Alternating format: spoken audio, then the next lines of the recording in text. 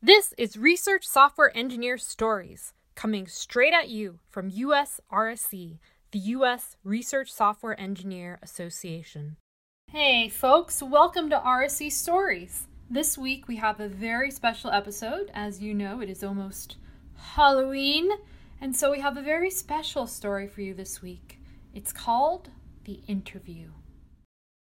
Working from home, that had become the new normal in the year 2020. Leo stared out of his small San Francisco apartment building window.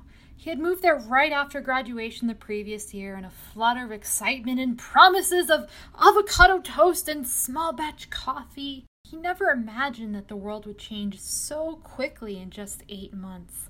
Despite living in an 800 square foot apartment with a shared bathroom and micro kitchen, microwave and portable fridge that really isn't a kitchen, his monthly rent was almost $2.5K.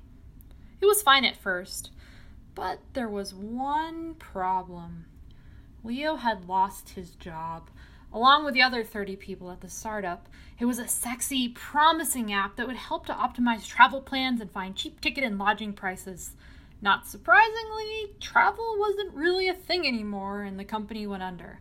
Unless you wanted to be trapped in a metal tube airplane cabin with other people's sneezes and halitosis. He sure didn't.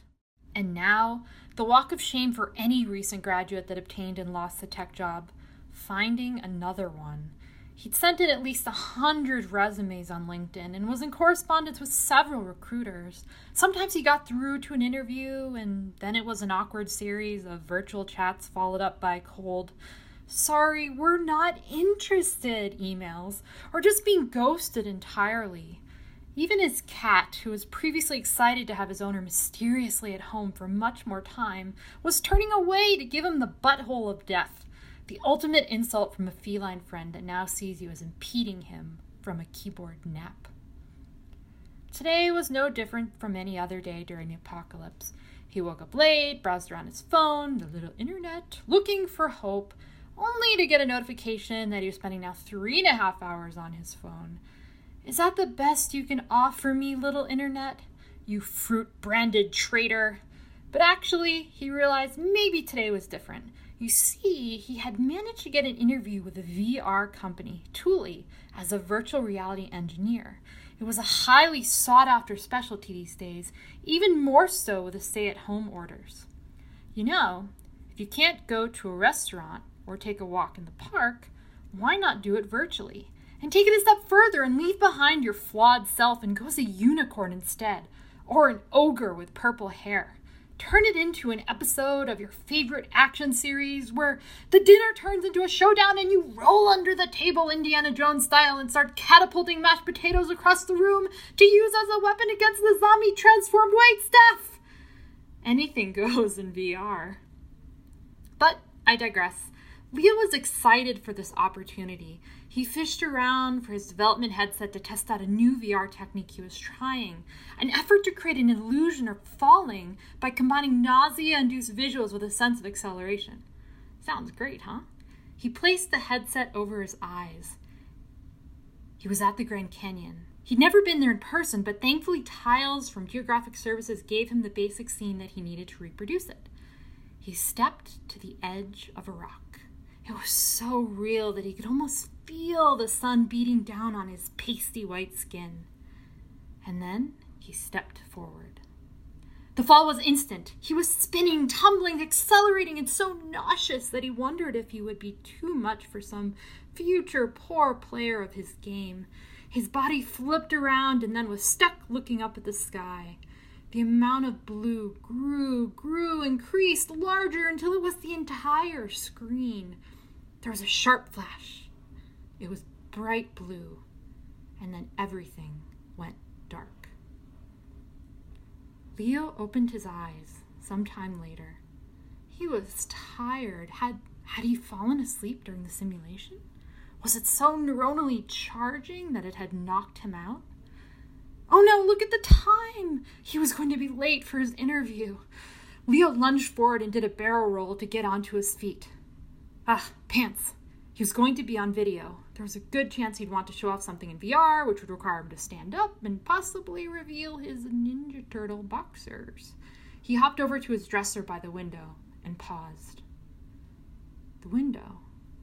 He looked outside and the sky was red? It was beautiful, but why? Did the wildfires reach San Francisco already? Wait a minute, shouldn't it be bright orange instead? He didn't bother to think too hard about it. He'd already stocked up his apartment with high-quality air filters and had a respirator handy. Hashtag 2020, yet another set of needs he never anticipated having in 2019. Just as he was turning away from the window, a dark creature flew by. Was that seriously a bat? Do we even have those in Silicon Valley? It must be something related to the changing climate or confusion about the time of day. Poor little guy. Okay, Leo thought, sitting down in front of his laptop. I'm as ready as I will ever be. Coffee, check. But it's kind of old. Yeah, it's okay. Pants, check. Extra paper if I need to write, check. The Zoom call opened up. He started the audio in his video. The other party wasn't there yet. Relief. This first portion would be the technical interview. He was told to expect 2 to 3 problems with the same person.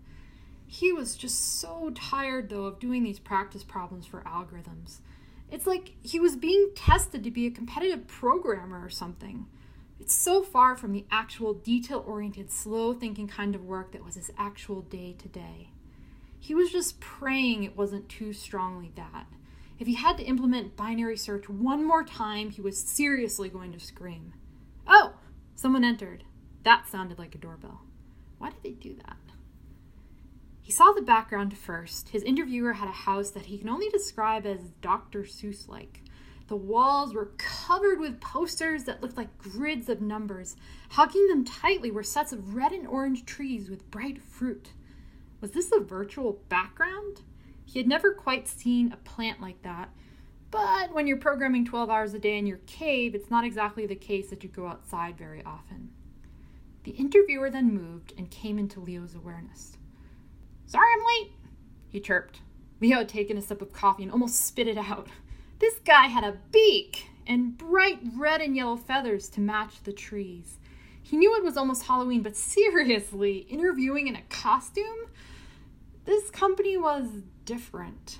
He grinned. Okay, just pretend it's totally normal. The first question asked him to design a building to satisfy having some number of elevators operating at all times with some capacity of people. That seemed reasonable, because he suspected that the company created VR simulations for other companies, maybe even for disaster preparedness.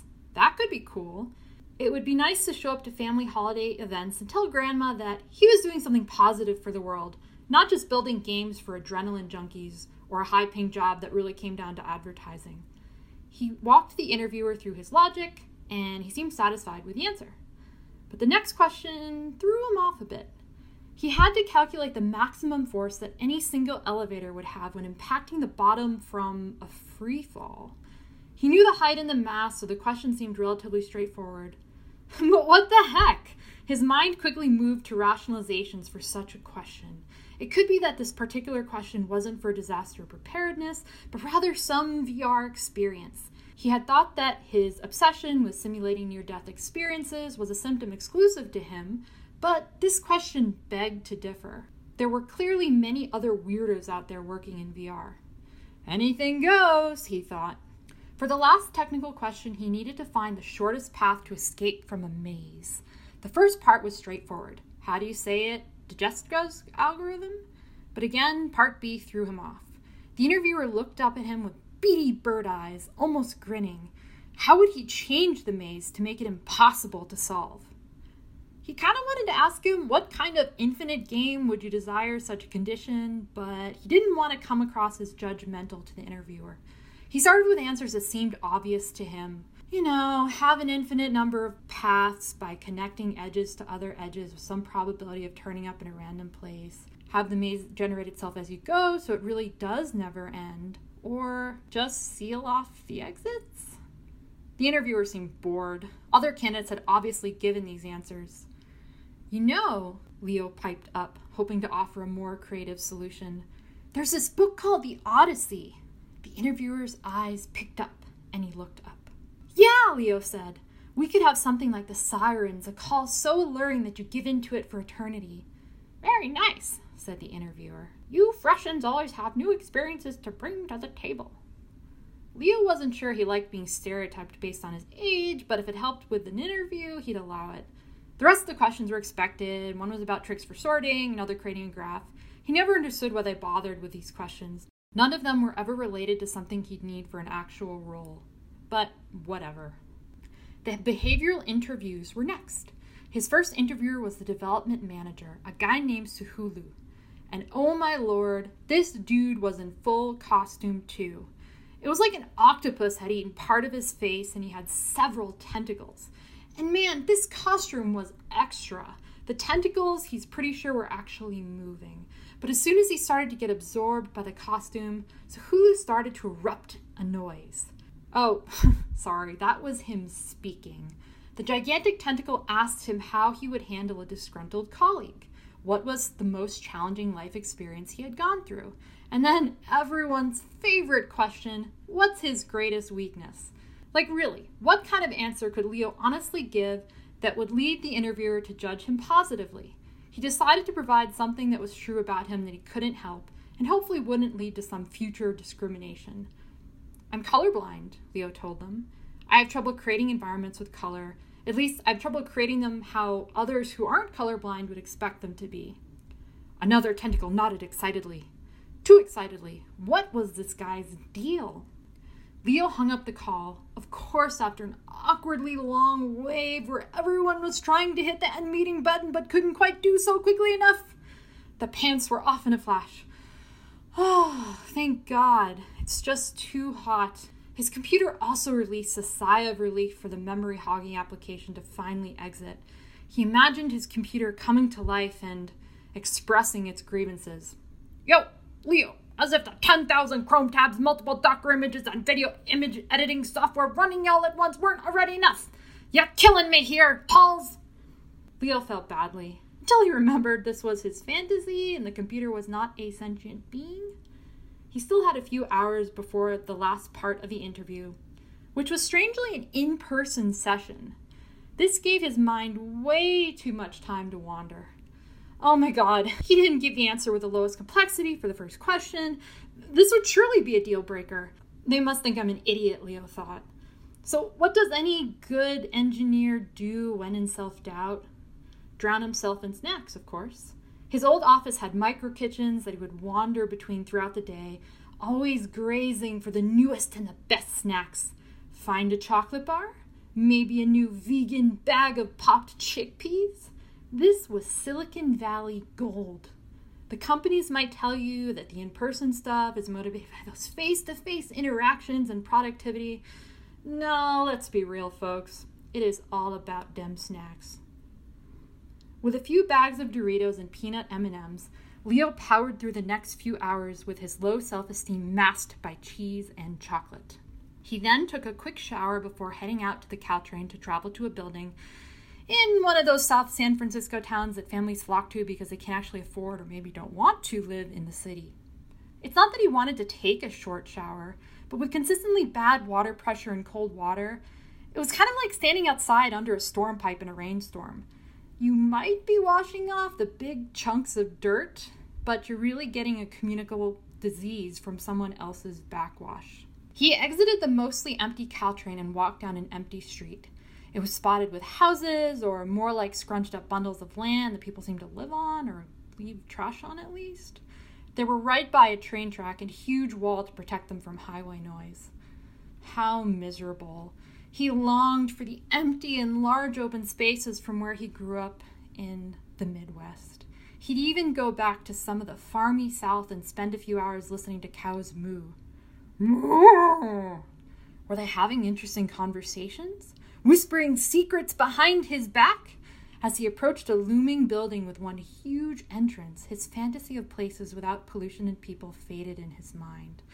The door was at least 13 feet tall with a broad brass handle.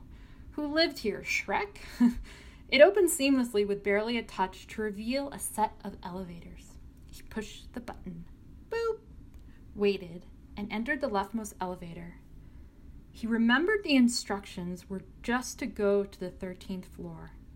The elevator started slowly and then began to accelerate. It jolted to a stop just before the 13th floor. Ugh, he was stuck. And, well, since he was between floors, probably trapped too. It was then that he noticed a ceiling tile that was slightly different from the rest. Without any sort of notice, the quiet turned to noise. The elevator started to shake and become unsteady. Instinctively, he used the side handrail to lift himself up to the ceiling tile and kick it in. Surprisingly, it gave without much effort, and he kicked it up again to lift himself through the hole and onto the top of the elevator. Appropriately, there was the entrance to the 13th floor, open and expecting him. Oh, gross, he was sweating. This kind of thing doesn't happen to real people. He thrusted his legs up and swung them into the space and pulled the rest of his body up with his arms. Ugh. Thank goodness he did gymnastics as a kid and still did some parkour in his free time. He couldn't let himself fall into the skinny white dude stereotype, so he aspired for muscular white dude instead. Just as he was completely in the door, the elevator dropped and free-falled, crashing at the bottom. Leo was scared out of his mind. He shirked and fell deeper into the entrance to the floor and lay there for a minute to catch his breath. Was this the right building? Was this some kind of joke? What kind of elevator doesn't work and then free falls? He wanted to call the police, but his phone was missing from his pocket. Heck, he might have even called his mom at this point. But alas, no phone. It must have fallen during his elevator acrobatics. He was on his own. Maybe this was a test of his maturity. He decided to find the company suite. Leo entered a waiting room and was relieved to find it looked like a standard waiting room. A small table was littered with women's magazines, a popular science, and what looked to be technology review. Whatever happened to the good material he remembered at dentist offices when he was a kid? The highlights magazines or play areas with blocks and trains. And let's not forget the tooth posters and alarmingly high number of white smiles. Any kind of entertainment material is tempting, but with a virus going around, he didn't dare to touch anything. He looked up to the desk.